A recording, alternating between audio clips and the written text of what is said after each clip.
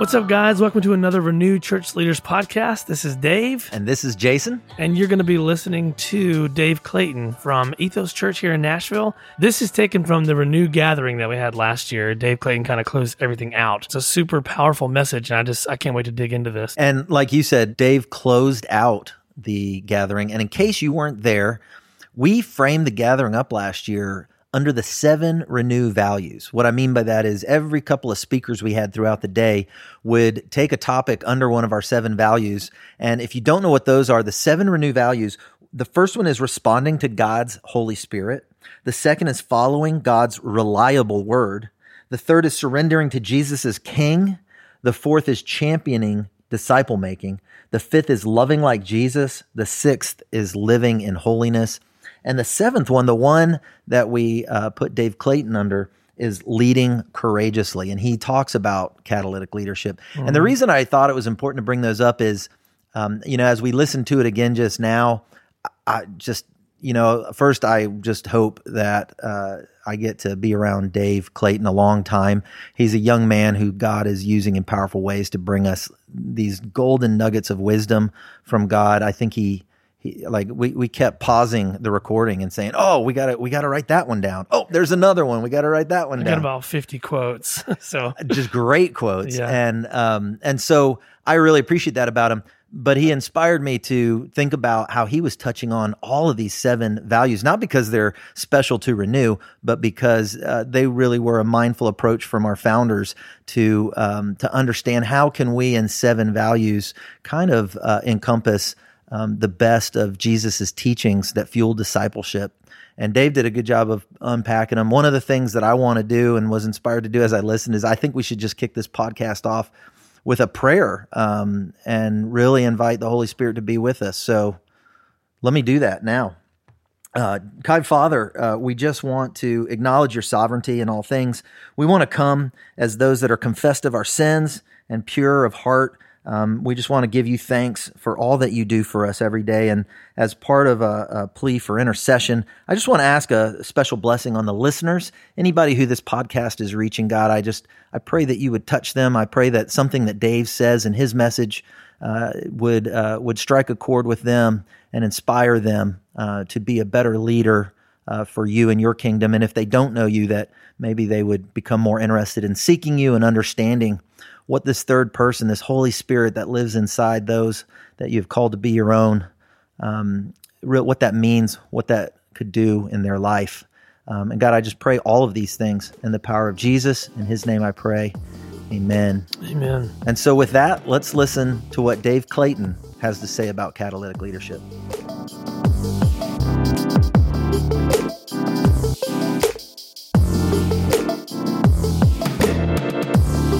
So if you have a Bible, John chapter 16 is where we're going to be for the next few moments today. You know, we've talked about so many different things, and I'm convinced in this cultural moment that we find ourselves in, one of the things that we need so desperately is for the Lord to raise up some catalytic leaders.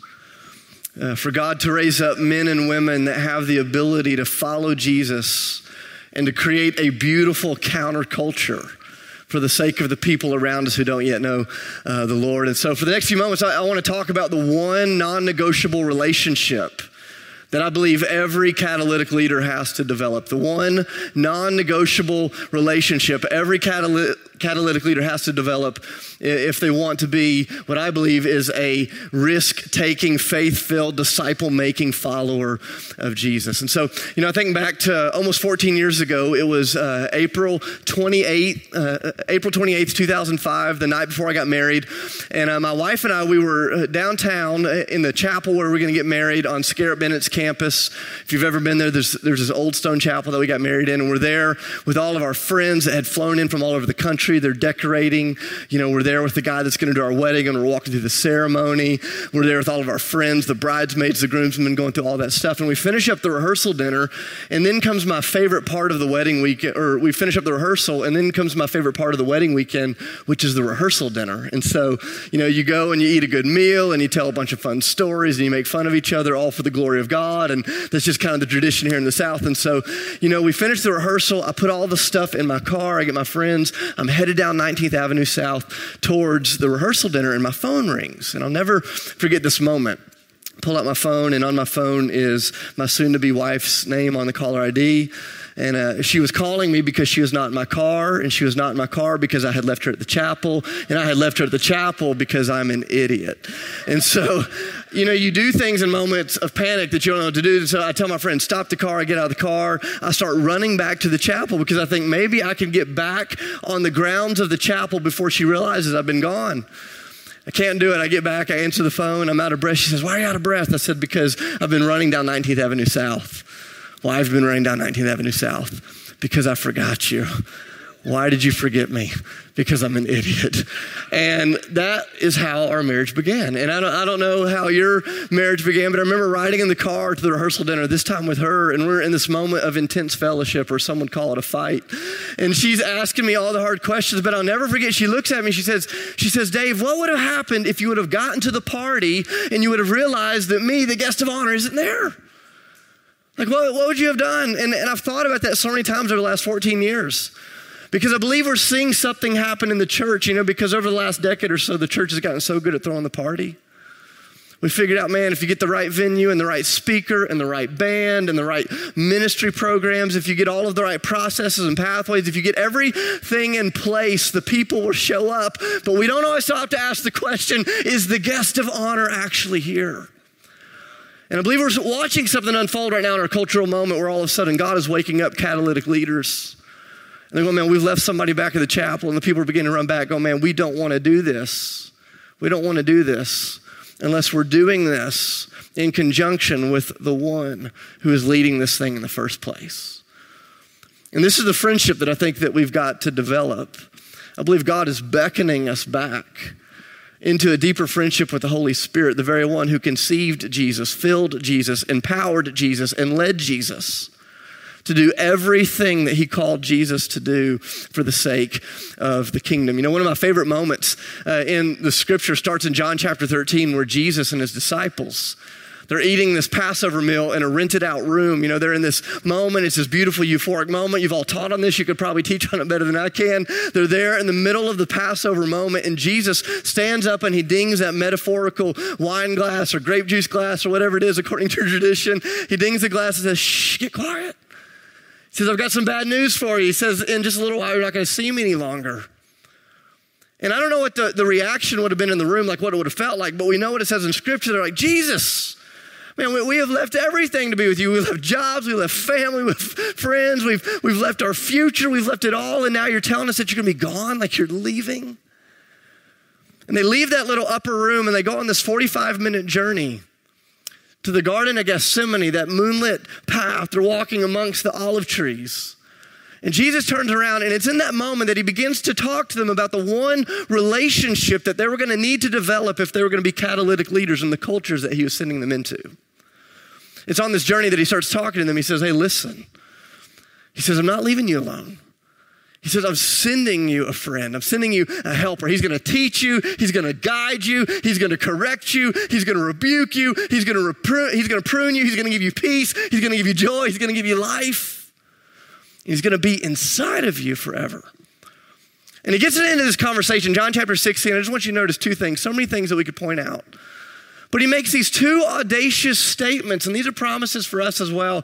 You see this first one in verse 7. Listen to verse 7. Jesus says, he says, very truly I tell you, it is for your good, for your benefit that I'm going away. Unless I go away, the advocate, the Spirit will not come to you. But if I go away, I will send him to you. I love this. Jesus, at the end of this long conversation, he looks out at these guys who are heartbroken. He says, here's the deal. He says, I'm sending you a friend, and it's actually going to be better for you.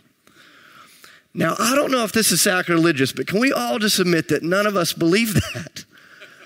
Like none of us believe that. Like none of us believe that having the Spirit of God in us is better than having Jesus physically with us. But Jesus looks at the disciples and says, here's the deal. He says, this relationship between us, even though they're not going to see me the same way, it's about to get better. And the reason it's going to get better is because I'm sending you a friend, and that friend is going to be inside of you forever. Jesus makes the argument that the indwelling Spirit is more beneficial to the path of countercultural disciple making than the external Christ is. That the indwelling Spirit is more beneficial than the external Christ. So we go, how could that be possible? I go, because we know that when Jesus was there physically among the disciples, Peter was still a sin-soaked coward. That the external presence of Jesus at that campfire was not enough to get Peter to stand strong in the moment. He still denied Jesus, looking him in the eye. But what happened after the external Jesus left and the internal Spirit descended? Man, that sin-soaked coward became a redeemed, courageous man of God. Unbelievable. And the path of Scripture proves this to be true. Jesus says, hey, listen, I'm going to send you into a culture that needs catalytic leadership. If you're going to be a catalytic leader, you're going to need this non-negotiable friendship with the Holy Spirit, and it's going to be better for you. But he doesn't stop there. He says, number 2, jump down to verse 12. Verse 12, he says, I have so much more to say to you, more than you can now bear. But when the Spirit of truth comes, he will guide you into all truth. He will not speak on his own. He will not speak only what he hears. He will tell you what is yet to come. He will glorify me because it is from me that he will receive what is to be made known to you, and all that belongs to the Father is mine. That's why I've said to the Spirit, will receive from me and he'll make it known to you. Listen to this. This is what Jesus says. He says, not only will this friendship be better for you, he says this friendship will be ongoing. Did you catch that? Jesus says, there's so much more I want to tell you. He says, we ran out of time in our discipleship class. He said, I got so much more I want to tell you. He says, but good news, I'm sending you a friend, and the friend is going to continue to reveal the hidden things of God to you. And this is really important for us to understand. You realize that when Jesus was getting ready to return to the Father, when he was getting ready to send his disciples out into this culture that needed catalytic leaders, Jesus did not send them out with a program, a process, a pathway, or principles. He sent them out with a friend. He sent them out with a person. And it wasn't just any person. It was the third person of the Holy Spirit to dwell inside of them forever. Jesus never looked at the disciples and said, hey guys, here's the game plan. I'm going to die on the cross. I'm going to raise for the dead. And for the next 2,000 years, get people in a room on Sundays and tell them the stories of what life used to be like when God was around. That was never the commission. But apparently that's the playbook almost all of us are following. Jesus says, no, here's the deal. I'm sending you out as catalytic leaders into a culture that needs the transforming touch of Jesus. And I'm not sending you with a program, a pathway, a process, or principles. I'm sending you with a friend. It's the third person of the Trinity. And the one who conceived me and led me and is teaching me and is guiding me and is empowering me is now in you. Have fun. That's the Message version. It says, have fun. It's going to be amazing. And the disciples began to go out. And I go, man, this is the friend every one of us needs as we find ourselves embarking into the cultural moment we find ourselves in. The Holy Spirit of God is the friend that every catalytic leader needs. And it's only when we become friends with him we discover we were never the catalytic leaders in the first place. He's the catalytic leader and we were the tag-alongs. You know, it was the Holy Spirit who in high school convicted me of my sinful nature. Even though I grew up as a pastor's kid, he showed me my self-righteousness, and it was the Holy Spirit that brought me into friendship with Jesus. It was the Holy Spirit in college who coached me through the suffering of my mom as she battled cancer.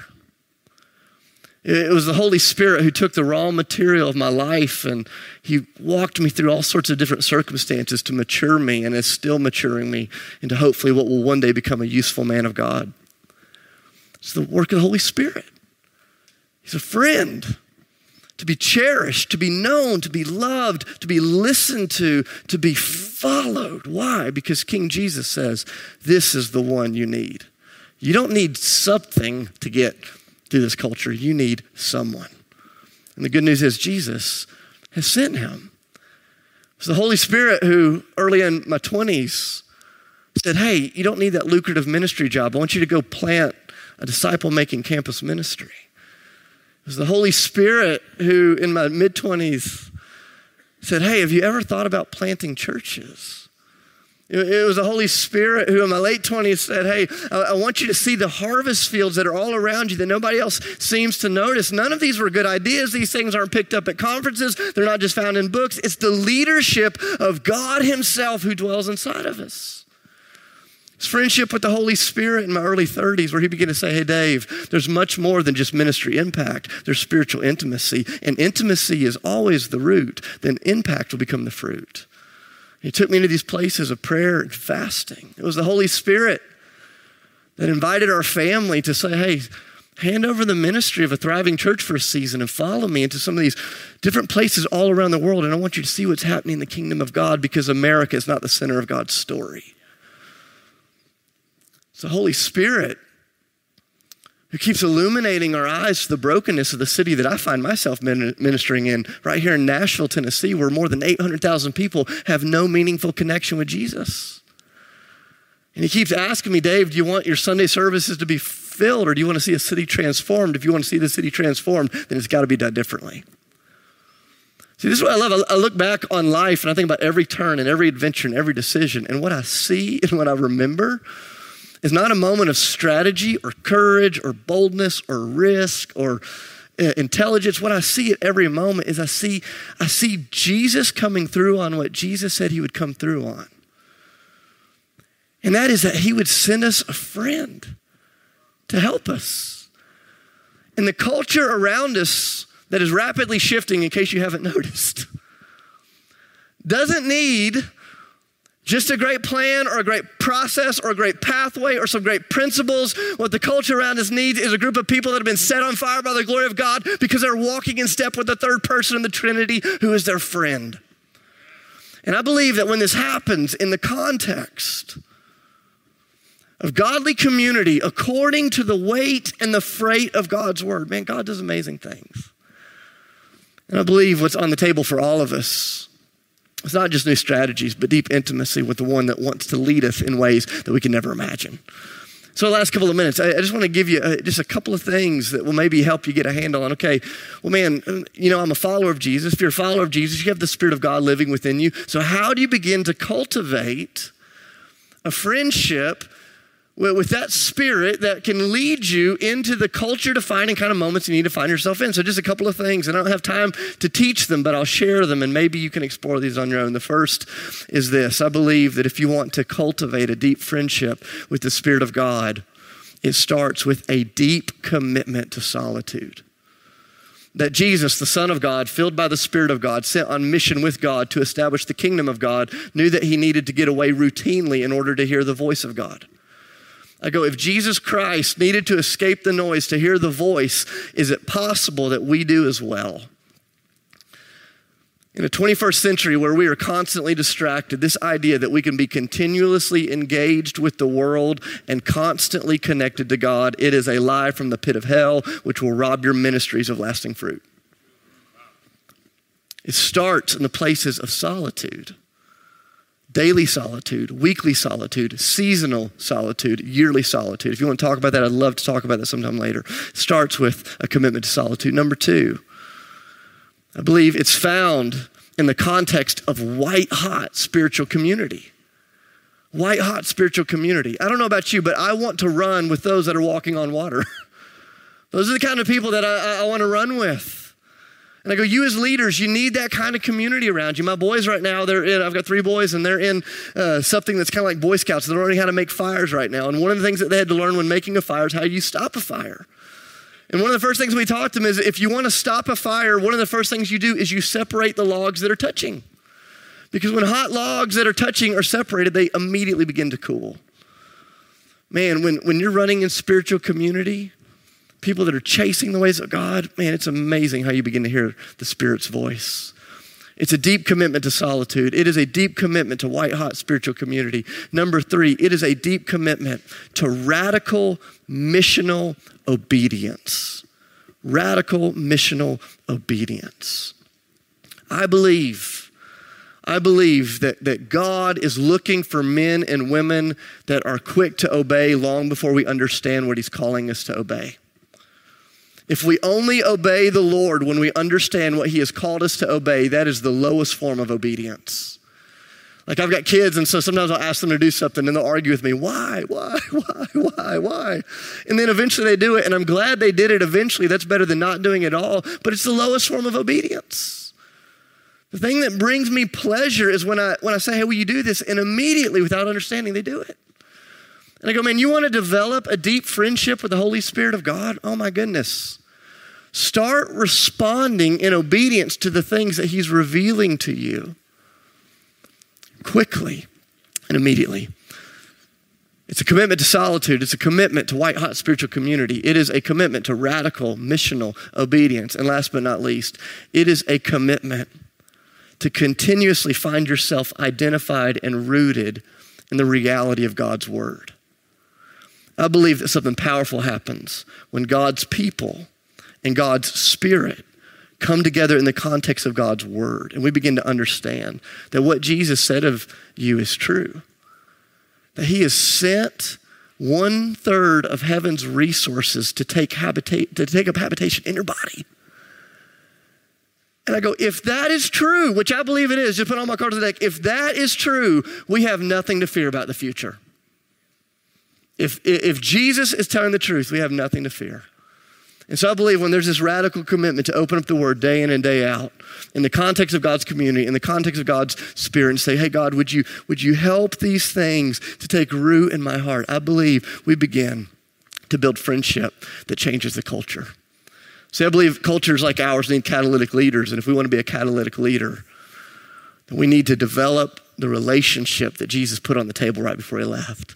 And it's the Spirit of God. And so I just want to pray a prayer blessing over you as we finish up. Father, God, thank you for these leaders. Thank you for the churches that they represent. And in the name of Jesus, I would ask that you would give their minds and their hearts the ability to grasp the reality and the truth and the bigness and the significance of what you yourself, Jesus, promised you would give us in abundance.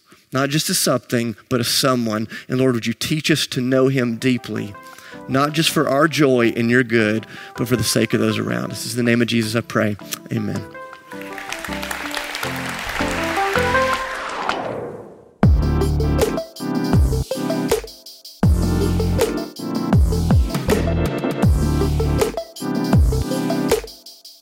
That was Dave Clayton from the Renewed Gathering of last year. And man, I feel like Dave Clayton always just takes his messages in places that I don't expect him to. Like catalytic leadership, I think he's just going to talk about pastors, and instead he talks about God's catalytic leadership and the way that he foresaw that we needed something more than just the process or the procedures. Like he knew we needed a friend.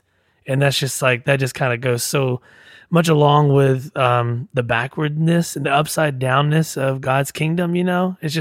It was beautiful. What did you think? Yeah, he said it at the beginning, which is immediately convicting, but he's like, here's what Jesus said. Here's the argument Jesus made that nobody believes, which is, and the apostles probably didn't believe it at the time, but he says, I'm leaving now. And by the way, I've got somebody coming who's going to live inside you that's going to be more effective and better for you than my physical presence here on earth. And like so many times, you know, we feel the groanings of this world. You hear people talk about how we're not made for this world. We're made for a world beyond, a new heaven, a new earth, and one day we're going to be there. And that's correct. But they say, Jesus, come now. Jesus, come back. Jesus, we want to be with you again. And that's correct too. But I think we're discounting when we do that, the fact that we have the person of the Holy Spirit with us here today, right now. Mm-hmm. And we can acknowledge and respond to the power of the Holy Spirit in this world today, even as bad as it seems sometimes. Yeah. Basically, Jesus said, I'm leaving, and this is the best thing for you. Bye. Yeah.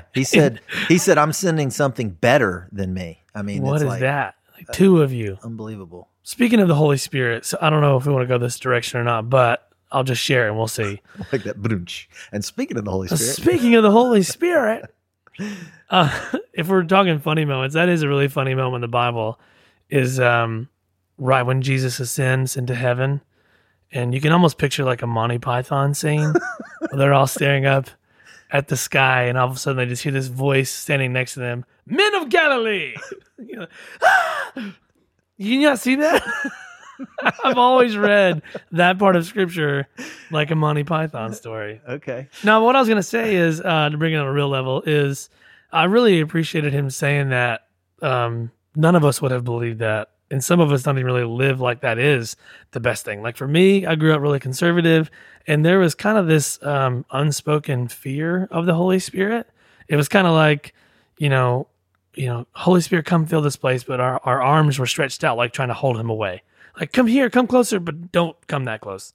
I don't really want that much of you, but I want some of you. Yeah. I grew up in a tradition where they didn't talk about the Holy Spirit at all. In fact, you almost grew up with this idea that people who engage with the Holy Spirit, like, oh, that automatically ushers in snake handling and drinking poison. And like there was a church down like the street. I'm sure everybody has that. There's a church down the street that's filled with the crazies down there, and we didn't want that in our church because we wanted whatever. And it actually took me, I read a book probably like 5 years ago that really kind of convicted me of that and was like, no, Jesus said this is the best thing for us.